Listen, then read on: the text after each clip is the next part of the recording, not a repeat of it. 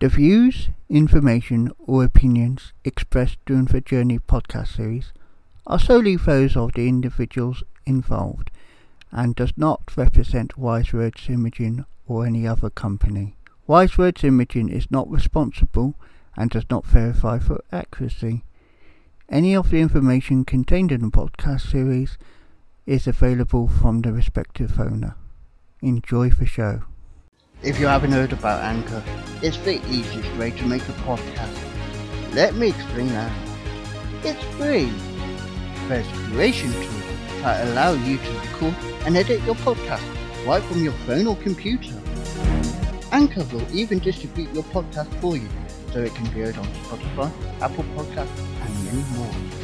You can make money from your podcast with no minimal listenership. Download the free Anchor app or go to anchor.fm to get started.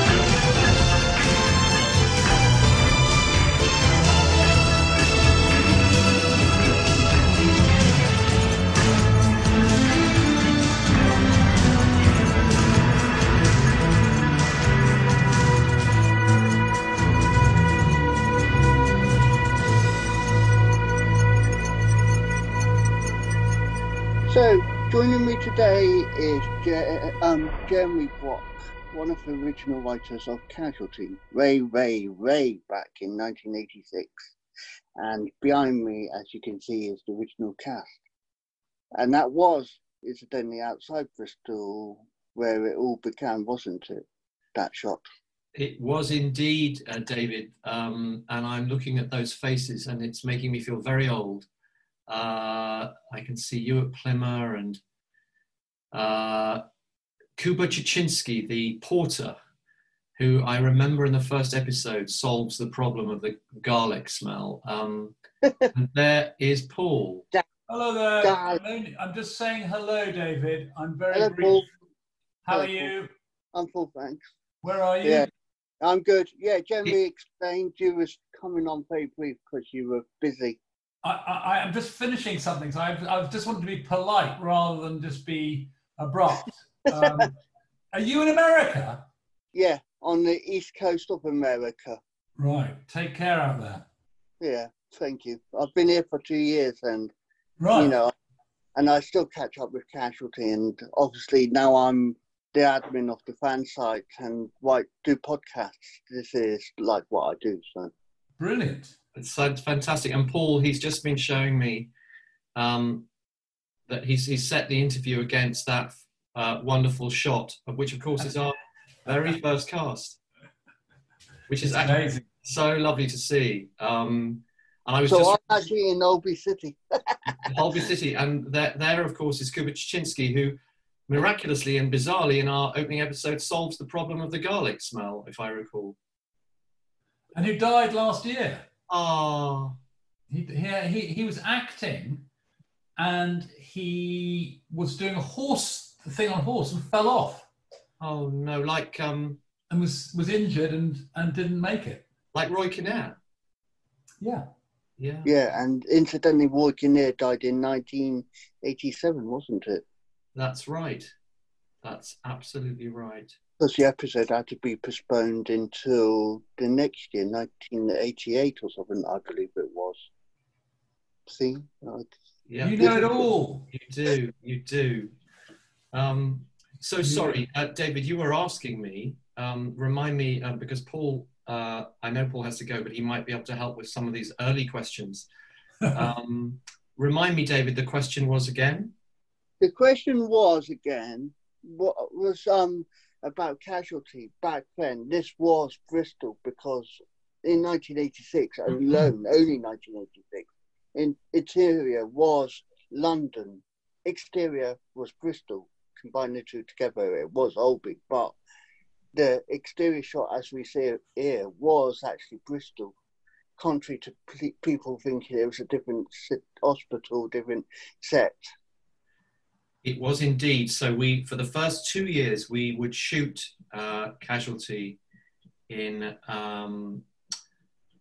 the studio in London over 3 days. I think it was, Paul, 3 or 4 days. And we would shoot the exteriors in Bristol, and they would then cut them all together, and that would be one episode. And I think in those days we were, I forget how many we shot the first series, but it was 10 or 12, wasn't it? I think something like that. 15 episodes. 15, thank you. Yeah. 15 episodes. So 15 visits to the studio in London, and various exteriors in Bristol. Of course, famously the Bristol, the bridge where the car comes over the bridge at the beginning. What was the nickname I remember reading in books? Noddy Goes to Hospital was the quote. Do you remember in that very first episode, Jem? We were in the control room, and Peter Salt, who David was our medical advisor, upon whom Charlie, Derek Thompson's character, was kind of based, was working with an extra, putting them on a heart machine, and said, "Oh, I think you've got a problem." And as I remember it, Peter basically saved this extra from having a heart attack, because he pointed out that the person had gone arrhythmic, and an ambulance was called, and reality and fiction blended in this one moment. I know it's happened subsequently, but I think it was on the very first episode. I'd completely forgotten that. And of course, David, our producer at the time, as I'm sure you will know, was an esteemed television producer by the name of Geraint Morris. Yeah. And Geraint was the classic people person. He was a very, very warm-hearted man. And I cannot even imagine how Geraint would have reacted to that. But I can only assume that he was highly emotional, and that it caused him enormous stress and upset, because everybody on the set, including all the extras, were his family. I think, but as I remember it, and time is memory is an old thing. Forgive that. That'll stop in a second. That's my doorbell going, and you can hear my dog.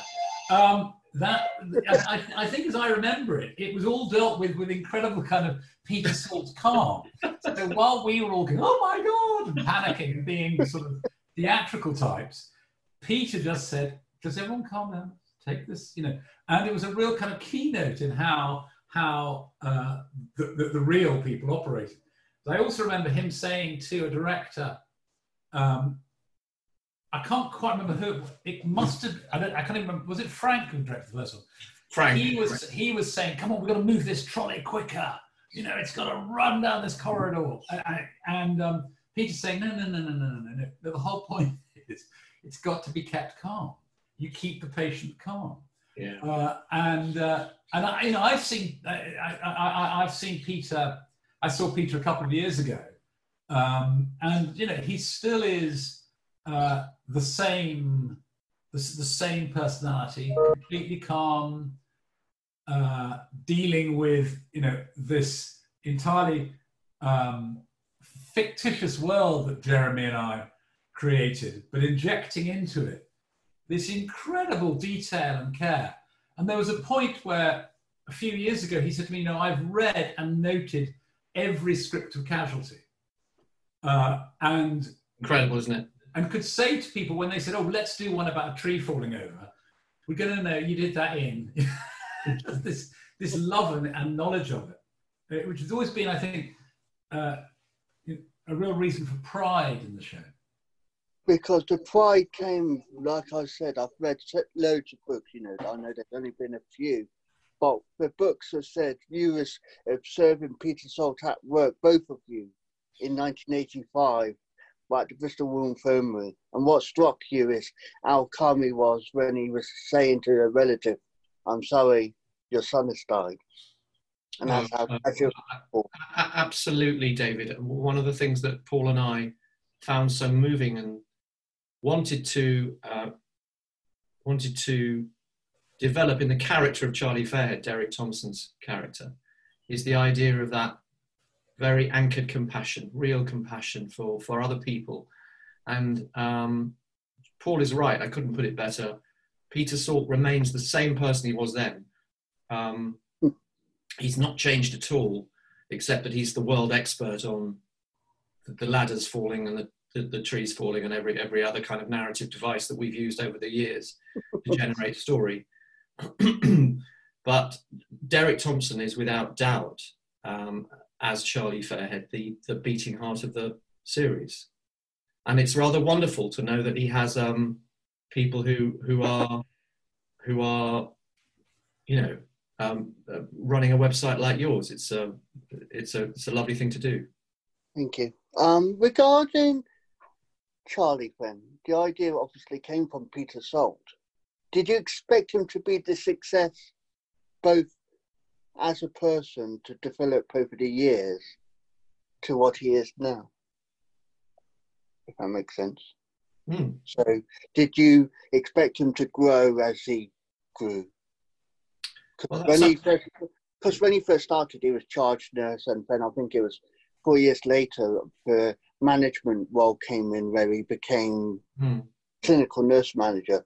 Did you expect him to adapt to these changes? Like Peter Salt, he was charge nurse, I assume, when you first met him, and then he developed into clinical nurse manager. Well, I have to declare my hand here, David, and admit that after about 3.5 years, perhaps 4, I think Paul and I may have written, or I've been to the 4th series, I forget, but those decisions were made actually by Geraint and the team, because very quickly it became apparent to all of us that what we had with Casualty was a series that was far more than the sum of its parts. It caught the zeitgeist and people really were moved by it. But those creative decisions were really taken by the team, who devoted themselves, in particular Geraint, to trying to make Charlie as realistic as possible. So in terms of his promotion, in terms of his emotional life and the work-life balance that all doctors and nurses have to manage. And of course, right up to now with the pandemic, you know, it couldn't be that Charlie Fairhead as a character, but the series as a whole could not be more relevant. I think the other thing, David, to say was that, and I don't say this in any kind of silly way, we had no idea at all that the show would go beyond the first series.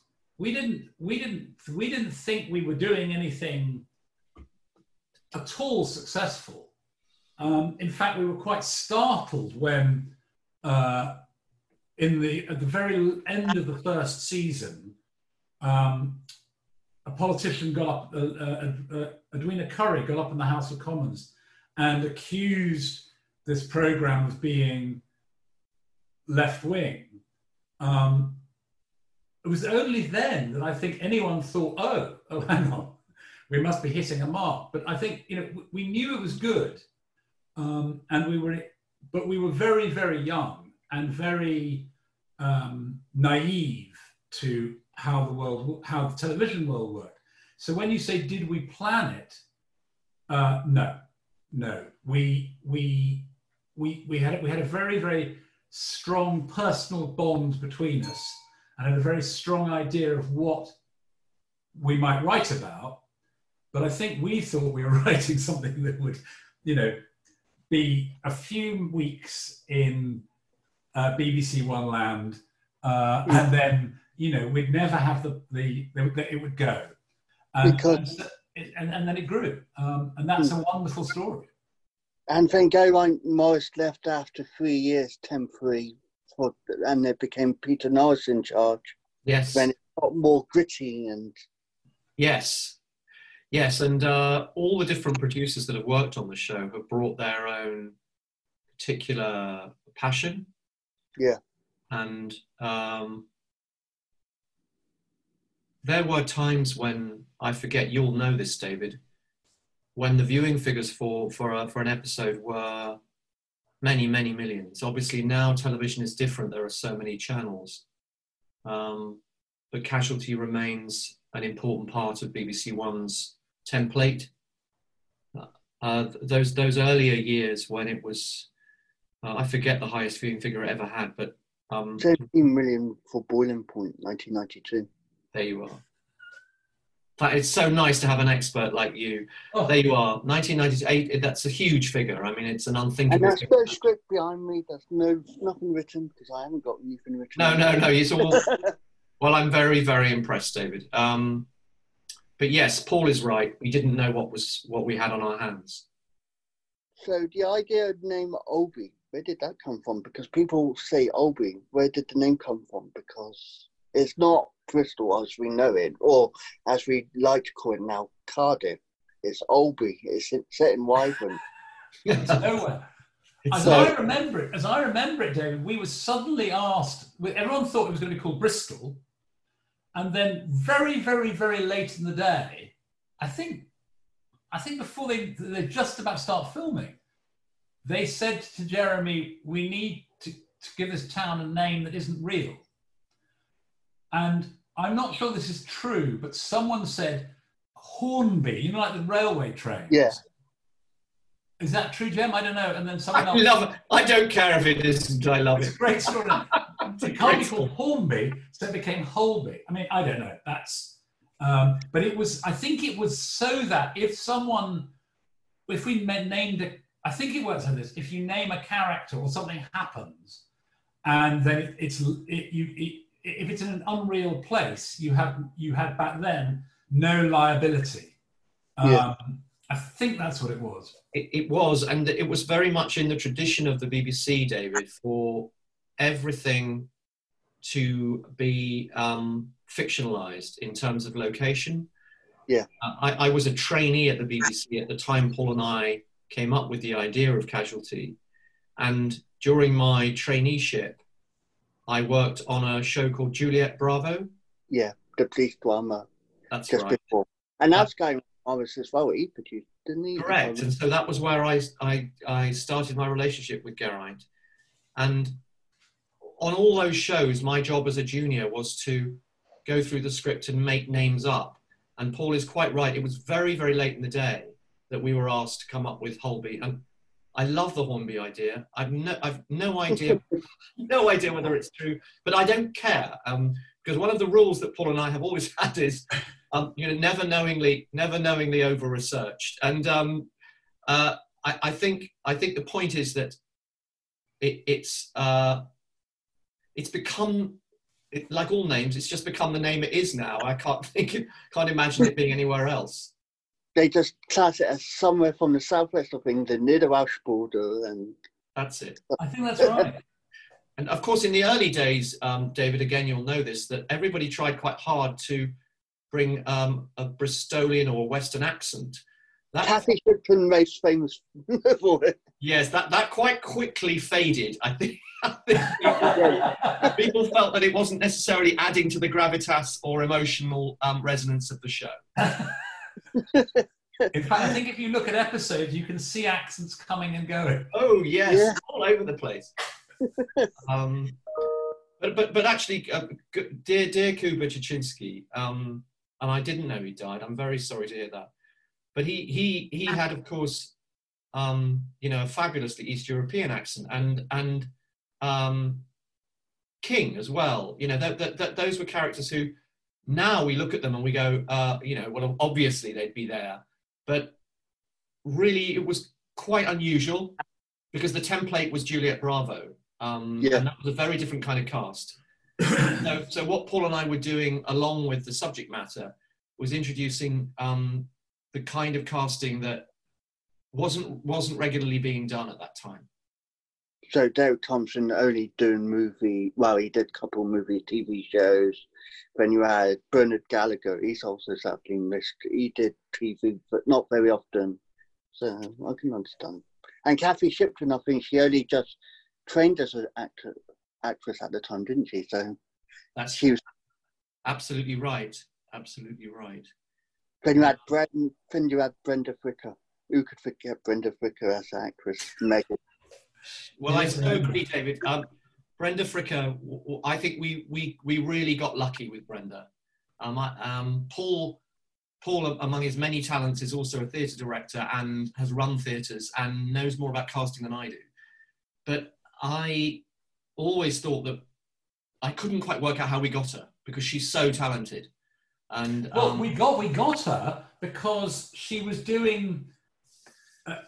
And it should have been a lesson to us. She was doing a play at the Bristol Old Vic. Oh, well, there we are. She was doing, I can't remember what it was, Jem. It was I know what I do. I can't remember what it was. It was Typhoid Mary. Oh, right, I know that. And the director I'm talking very scandalously here, David, but was on the ropes because Brenda was being so damn difficult.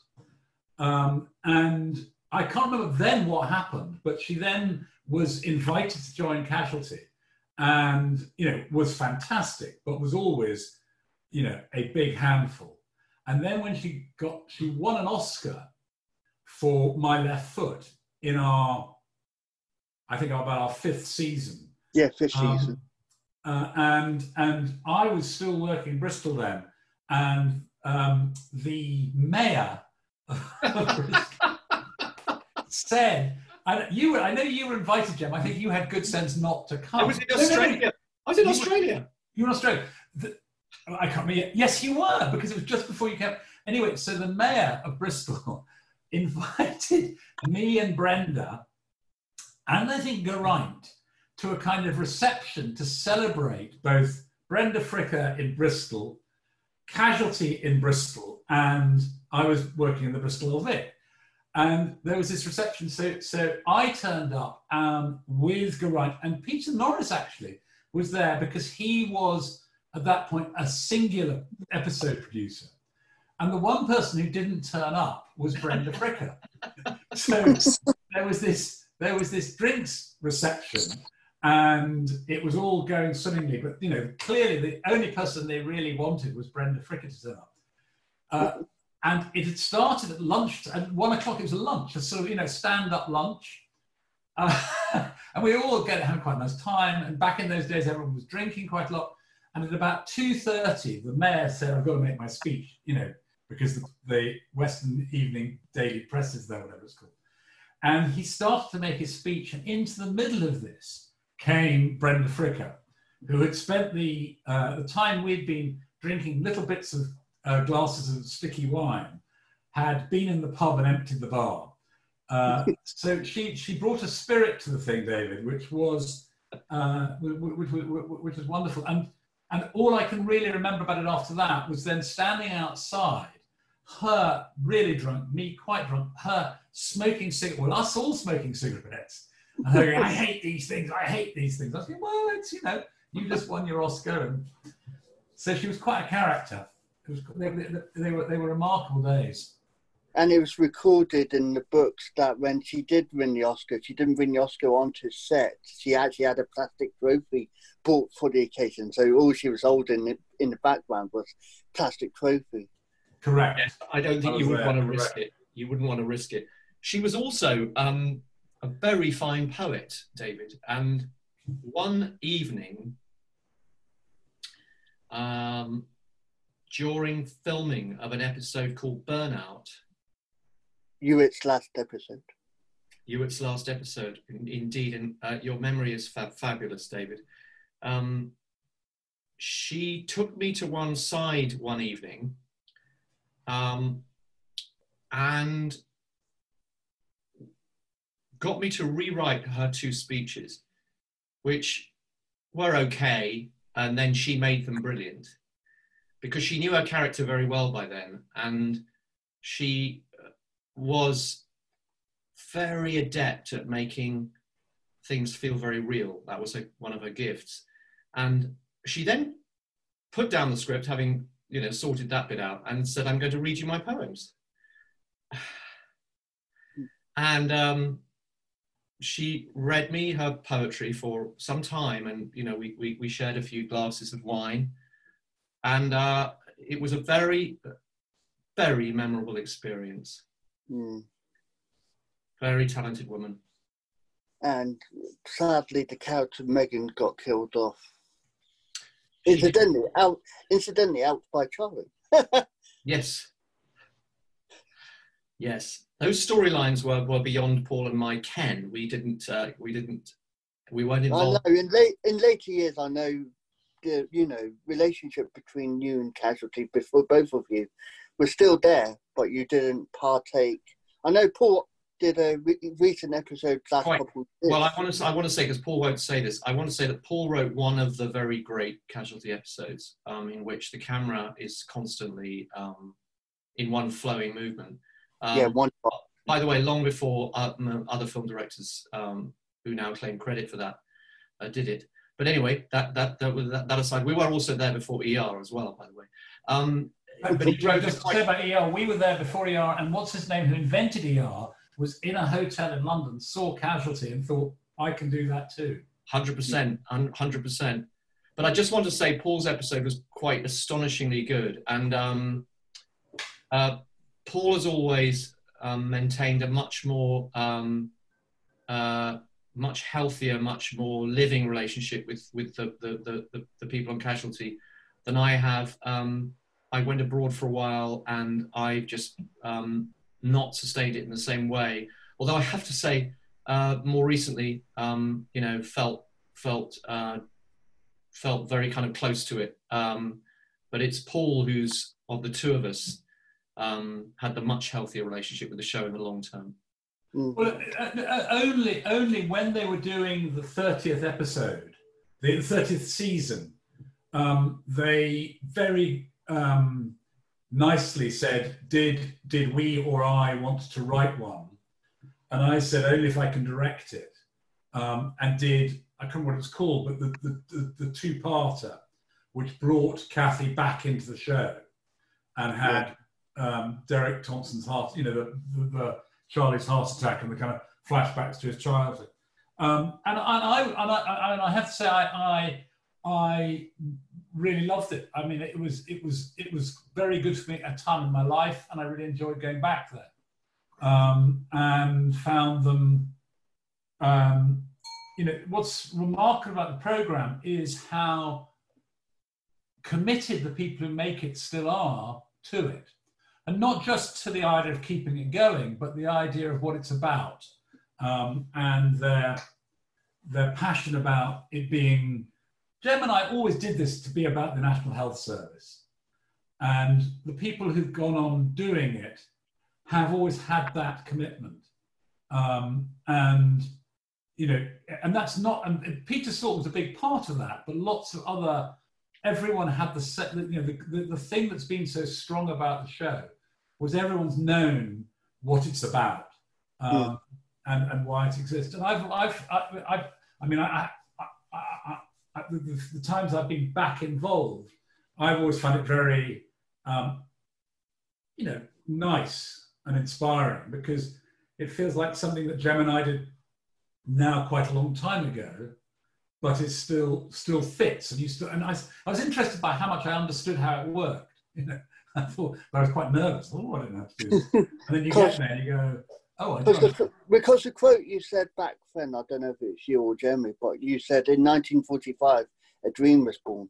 That dream was the NHS. In what year it was, you never gave the year away. You just said in whatever year it was, that dream is in tatters.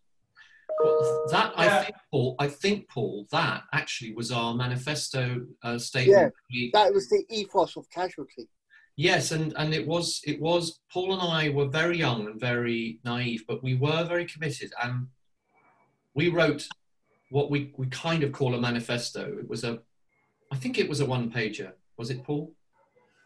I don't know. And funnily enough, I've had people say to me, as I'm sure you have, saying, have you got a copy of it? No. And we see it. And this has been, I once did did some teaching, in fact, for Peter Norris at Roehampton somewhere. And he said, oh, you must have the original document. Couldn't find it. No, because of course, as Paul said earlier, at the time we never imagined it was just a document that got us to the next stage.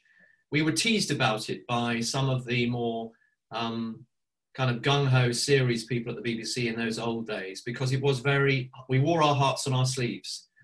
And that statement, actually, I'm very proud of. But at the time, it was unusual. Again, if you think of what, the sorts of shows that were being made at the time, they didn't tend to have that as the overarching idea. And when you had the humour about fallen masonry and maternity, you saw that at hospital yourself, I believe, and you brought it into script in the first episode. So little things you've seen, you managed to bring into the episode. I'd forgotten that, yes. Both Paul and I had spent time in hospital, indeed. And you saw this sign saying fallen masonry near maternity, and you remember bringing it in. That's how I remember reading it in the book. Oh, that's brilliant. So regarding Derek and Kathy's relationship, did you expect them to ever get married? Or did you expect them just to remain friends? Because there was a lot of teasing in the early days that Duffy did have things for Charlie, And then in 92, just before she got married to Andrew, you could tell there was the love there. She got married, she did, and then she came back as Charlie was getting married. You could see there was some sort of love there when he was about to get married to Baz, another, as you see, just beneath me, wherever she is. Yes, there she is. Julia Watson. And, so there was a lot of will they, won't they? Did you expect them back then to have something, or was it always going to be Charlie being young, Charlie being with Baz, and then obviously developing after that? Paul? I don't think we thought like that, David. I think what we thought at the time, well, I can answer your question in two levels. One is I don't think we thought like that. And the other one was when I went back to help to do whatever it was, that second 30th season, they asked me to come and join in the writer's room as they were plotting the stuff out, the character things out. And I was flabbergasted by how much they were interested in the relationship between the characters. And I always felt that, and I still feel that shows like Casualty are better when they put the relationship between the characters on the back burner rather than a front burner. So I can only answer you honestly, David, say I was quite surprised. Quite surprised. And I have to say, I've also heard that producers have, that sort of thinking has come and it's gone. I remember talking to Kathy Shipton, who, when she came back, we were having a laugh because she was saying, you know, they've killed me, they've sent me off to Australia or wherever it was. You know, the nature of being in a long-running show is the characters' storylines can be quite confusing, quite not very logical, because they're not necessarily pre-planned. Not consistent. They're a bit responsive. And so the casualty always goes back to what it's about. Sorry, Jane. No, I was only going to add, David, that I agree wholeheartedly with Paul, that the way Paul and I worked and work together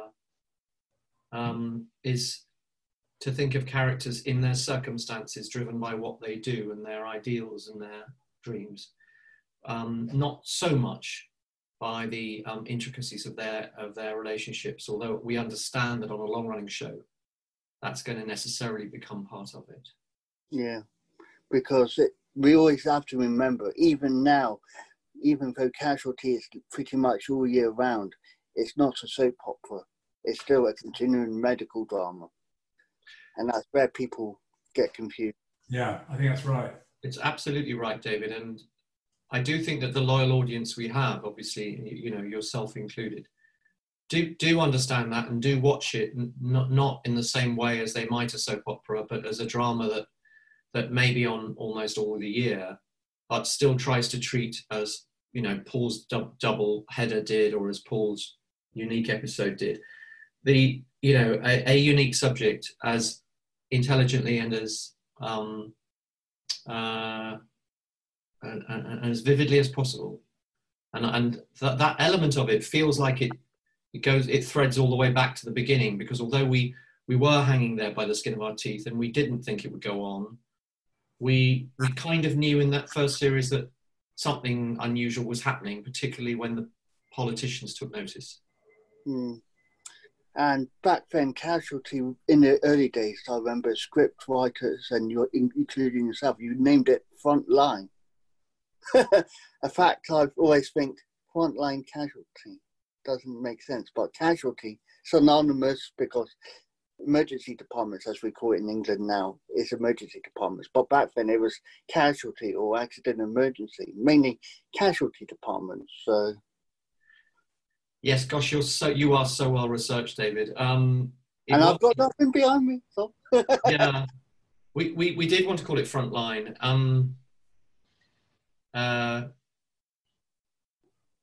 Because we saw the NHS staff as being on the front line of a fight, not only with the accidents that they meet, but also with on the front line of society. And, you know, it's pretty obvious, I know. But I do think Casualty was the right title. I agree. And what do you think of, Paul, yourself? How do you think Casualty's progressing yourself as you see it now with, and you can even answer this, Jeremy, how do you think Charlie's coping with the reality of life now? Now he's lost stuff. He's lost pretty much 2 ex-wives. One died in an accident. One died due to what, you know. So Alzheimer's. Yeah. Well, I'll tell you something, David. Kathy Shipton phoned me to say they're thinking of Alzheimer's. What do you think? And I realised as she was saying it that there's no coming back from that. You know, you can't bring the character back after Alzheimer's. So I knew I was talking to an actor who's, you know, there's a big career choice being made for her. And she's a very key part, has been on and off a key part of the show. And I think she was asking myself and Jem, you know, to endorse this plan or not. And I thought about it and I thought, actually, it's a very, very good story. It's a very human story and it's a very recognizable story. All the things it proved to be, but it was really hard for Kathy. And also I think for Derek, because it made Charlie more and more of an isolated character, an oddball in the modern show. I know that the producers are aware of that. I know that there's a feeling of you know, he's now so much the wise older man the father figure, how are they going to replace that? How are they going to endorse his position? How are they going to replace Kathy? So that's all I can tell you without having to kill you. Yeah, I'm not asking for the storyline. Now, what was that story? I actually have to go, David, because I really wanted to be on this chat with the two of you, but I've got to finish something by about 4 o'clock. Go, darling, go. In the same vein, I will say, David, that I've got about 10 more minutes, but it's been such a joy. Paul, I'll finish up and we will talk. I will speak to you very soon, David. Thank you so much for your support and time. I'll email you because I've got your personal email. Please do. Thank you. Any questions you need, just keep in touch with us. We're always eager to help. All right. Thank you, Paul. Take care. Look after yourself in New York. Bye-bye, Jan. Thank you. So yes. So sorry, David. Go on. Any more questions? Yeah. So going back to Derek as he was charged as he was the forefront of casualty in the early days. Yes. Did you think in the early days that Charlie, as a character, would get shot? Did you think Charlie would have the stress of depression? Did you ever envisage that as a character if you was to write about him? I didn't know, but as Paul said, we tended not to think of them in those very, very dramatic situations. So we always thought of Charlie as a bit of a Peter Salt. So Peter is a rock. He's solid. He's calm.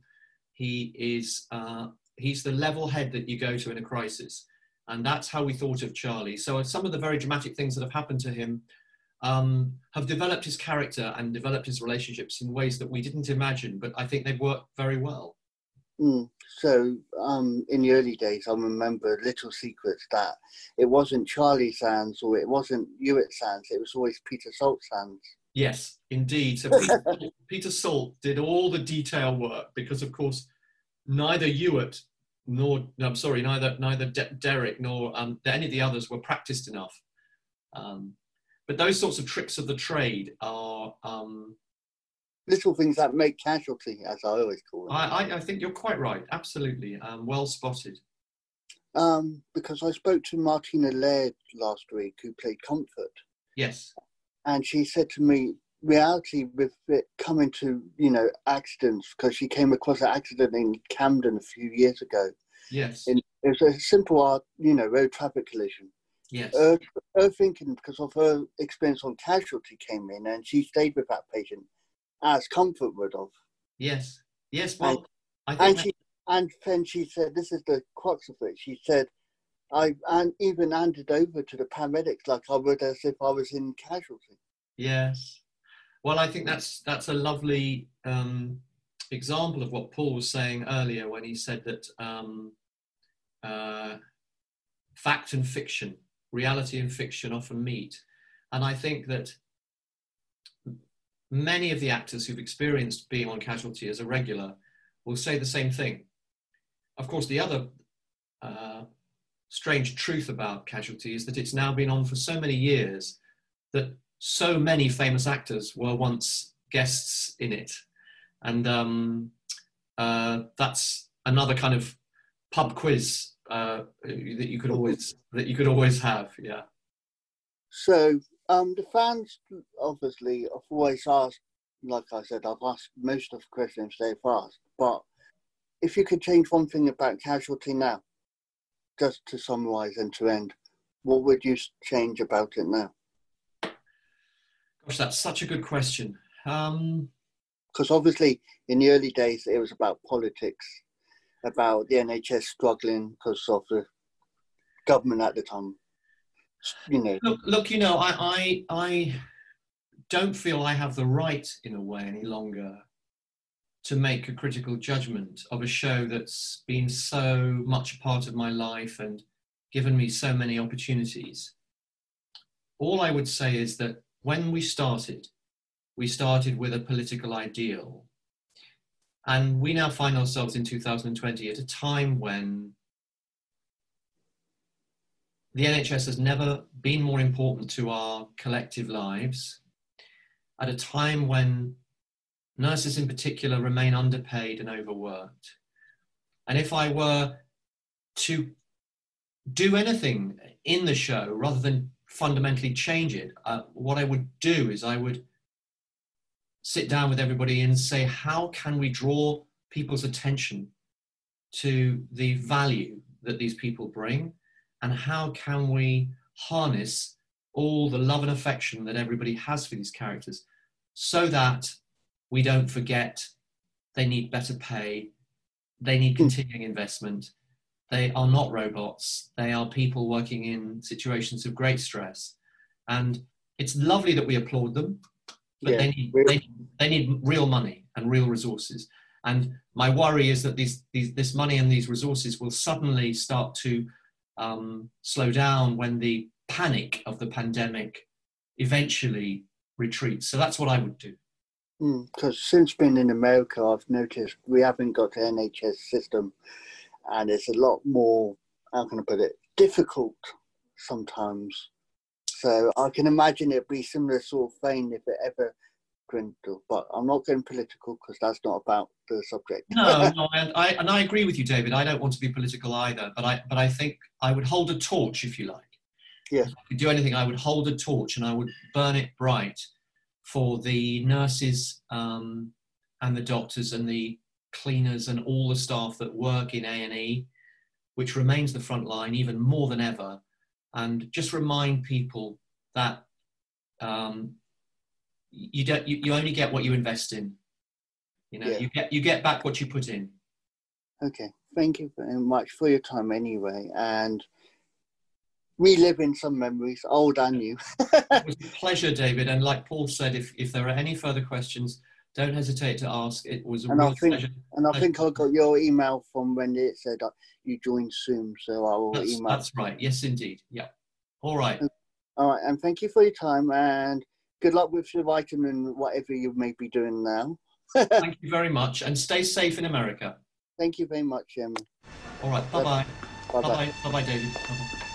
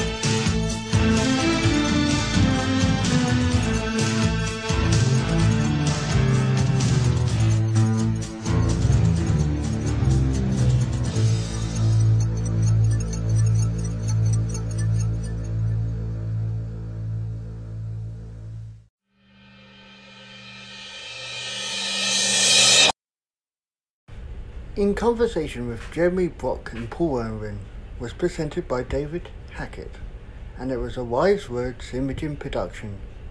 Feel free to like, share and subscribe for more inspiration on the journey.